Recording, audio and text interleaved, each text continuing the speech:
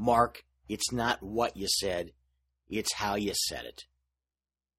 When I was a kid, my father said that to me all the time. It's all about the unspoken message. A few weeks ago, I spoke at the AICPA's National Healthcare Conference. It was at the Roosevelt Hotel in New Orleans, a Hilton under the Waldorf Astoria brand. When you check in together with your key cards, they hand you a little welcome card. Here's how it reads. Welcome to the Roosevelt Hotel.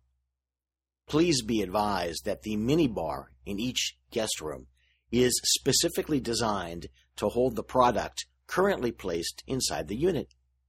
The system is completely automated. The removal of any items will result in immediate charges to your guest account. Additionally, removal of multiple or all products for personal storage will incur a restocking fee of $25 per day.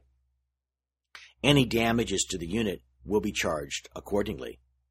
Thank you. Welcome. Please be advised. We're too lazy to actually see if you really took that candy bar.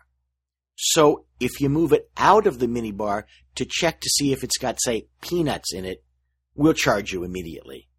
Thank you. Now, how would you feel if you were invited to a dinner party and when the host or hostess greets you at the door, he or she hands you the house rules? What's really being communicated? That the Hilton folks are lazy idiots who have no concept of customer service? What's really being said in your physician's interactions with patients, with referring physicians, and with hospital administrators? That you really don't care if your patients are reading 2-year-old magazines while they sit on their asses for 45 minutes in your waiting room?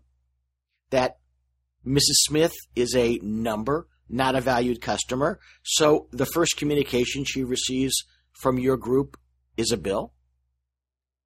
Are your group's physicians smiling in the hospital hallway while really communicating indifference? Or worse, sooner or later the real message gets through.